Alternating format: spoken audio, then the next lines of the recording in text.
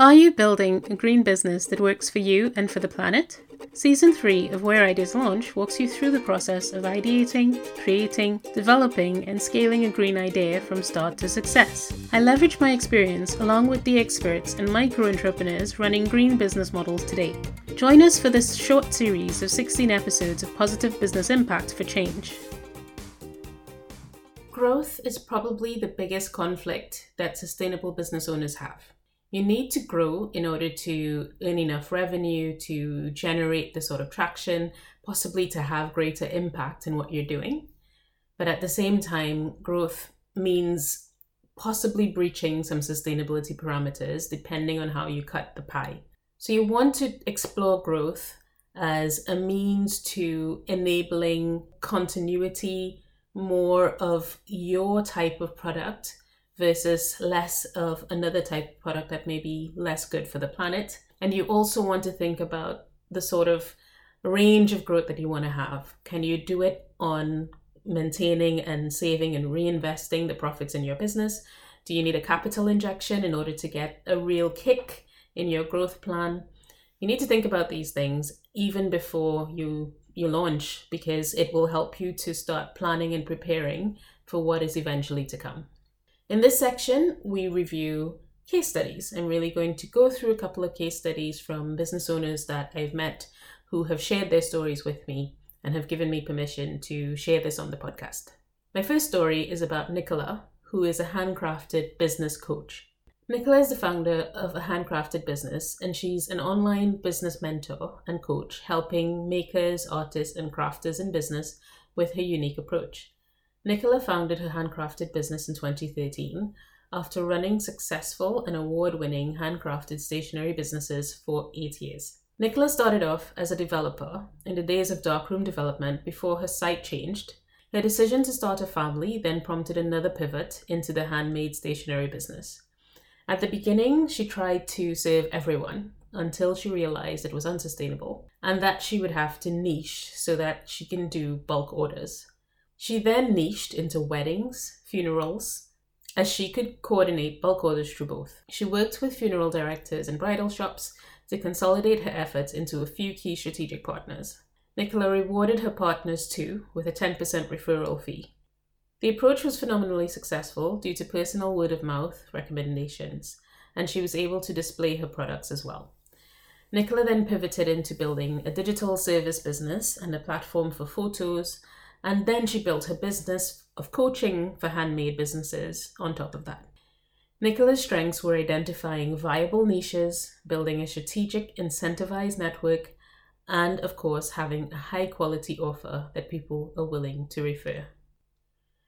Bridget is a product entrepreneurship enthusiast with over 12 years' experience. She started her first online retail business in 2008, working from her spare room with 2 toddlers at the time. She scaled her business to 7 figures in a 6,000 square foot warehouse with numerous staff and spent many weekends packing orders.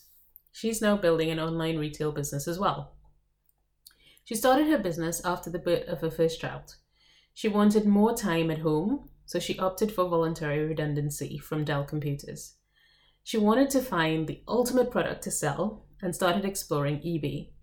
The journey started with educational books and fictional books for children, and she then developed relationships with publishers in London, and her proposition was creating bespoke book collections. This went well for 8 years until some publishers started competing and eroding the margins for her business. Bridget pivoted again to project management, but her heart wanted to remain in entrepreneurship, so she produced a new idea. Bridget loves a good laugh and decided to get into designing a line of fancy dresses, fashioning items based on retro looks and fabrics, as well as new creations. She built this business with her daughter and imported some of the base of her work from China. For Bridget, she approached her business by finding a problem to solve within the context of something that she loved to do. Her fun-loving nature took her to developing products with rude sentiments too. Bridget has built up experiences having traded on eBay, Amazon, Alibaba, and her own website. Her advice about working with Amazon and eBay and other players is to be aware that they will push their own products over yours, and the better you craft a niche, the better it is for you. She recommended Etsy, as you can carve your own niche there, stipulating the designs of the products and the source of your supply, etc. What I like about these two ladies is that their stories have taken pivots. They've had successes and failures. They've learned from things and they've adapted and made the situation work within their constraints. So the constraints of a child, the constraints of potentially what they like to do, and made it work for themselves. My own journey. When I started my service-based business, I knew personal connections would be key. Most of my paying customers at the beginning came from relationships that I had pre-existing. I did not anticipate that every customer relationship would actually take so long to build, and I did not anticipate a global pandemic. As with everything, it starts with understanding the profile of the client you want to work with and mapping what you know about them. You can easily use demographic information like age, gender, location, but I found a more granular way to profile my ideal client. It's the stage of life, the career, the ideals that may be suppressed, the views, expat lifestyles, for example. I chose these types of characteristics because they link to me. They really resonate with my own journey. And I think that these are the people that I most resonate with in reality. The next is the value that I wanted to give. In a world where knowledge is increasingly free, I needed to design a business model for my services where I'm not just selling knowledge. This is the reason for a podcast. It's like I acknowledge that knowledge is out there and in the world. What it means is that when I adapt to my experiences, I'm giving a heavy personal element. I'm giving real personal value and insight into your business to help you move a block. So I'm using more my coaching skills even when I do business development work. One of the things that is highly recommended in service-based businesses is to have what they call lead magnets or freebies. I personally found that these haven't been particularly useful to me. I've had to find other strategies because my ideal client does not like them as much. If you want to build a service that's based on a group program, you really need to build a natural community that is founded on allyship. And this really works in this sort of sustainable service space. One-to-one services need to include a heavy done-for-you element, and the price must feel like it is worth more. This is what I really believe. In fact, it was one of the first teachings my mother gave me. She would sit with me to make tuna fish sandwiches, and she would tell me, make sure to put extra tuna all around the edges of the bread, because the people should not bite without tuna inside. I've always taken that message away because I think it's so important when you're providing a service for people to feel like they've gotten more than their money's worth. The starting point for strong relationship building is first reading the scene, reading the people, listening to the people. And it works best if you engage with someone who fits your ideal client and understand more about them. When you engage, listen with every fiber of your being and explore their points and side comments, because this is how you really understand what's blocking them and what's in their way. And this is how you can actually help them. When you offer a service, make sure it's targeted to fit their needs and their means, and make sure that it is definitely something that is suitable for that person and their situation, as much as you can, because we can't know everything. Let's get into the idea of strategic partnerships. So strategic alliances and strategic partnerships are a fancy term for business friendships. From politics to private businesses, these have been around for an exceedingly long time. And key modern day drivers for strategic partnerships are sharing resources, assets, technology, cost, capability, or teams to scale more rapidly. They are much sought after, but also do not always work. They can take legal forms such as minority equity investments or joint ventures or contracts, or sometimes the formation of a new entity for the purpose.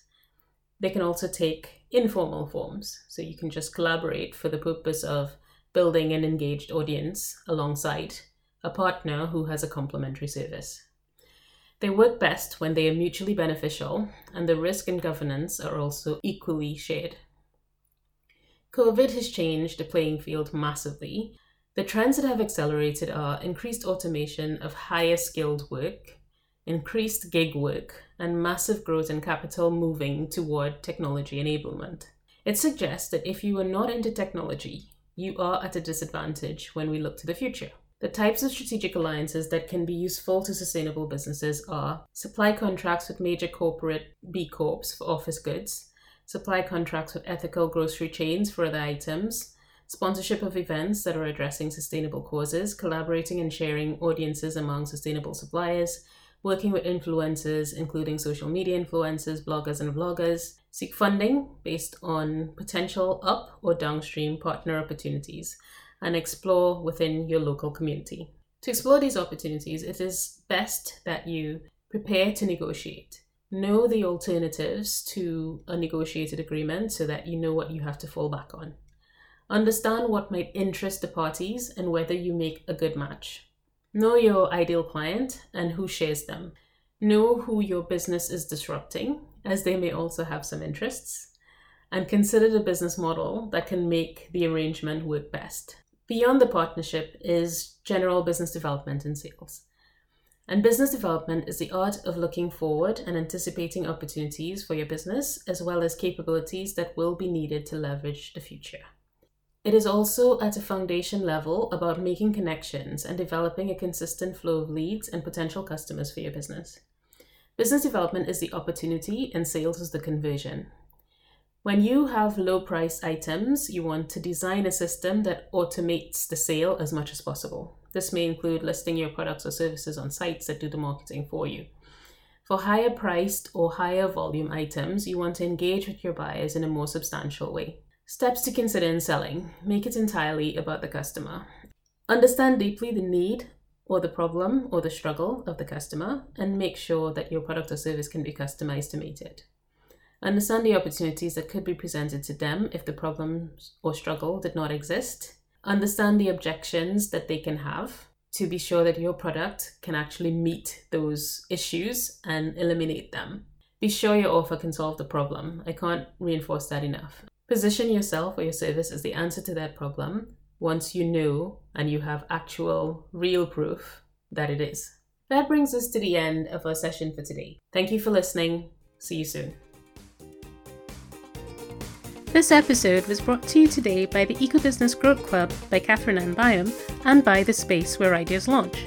The Eco-Business Growth Club supports positive impact SMEs with coaching, know-how, and community support toward achieving the impact and reach they set out to make. You can find out more by connecting with Where Ideas Launch on Instagram or following the hashtag Where Ideas Launch across all of your social media.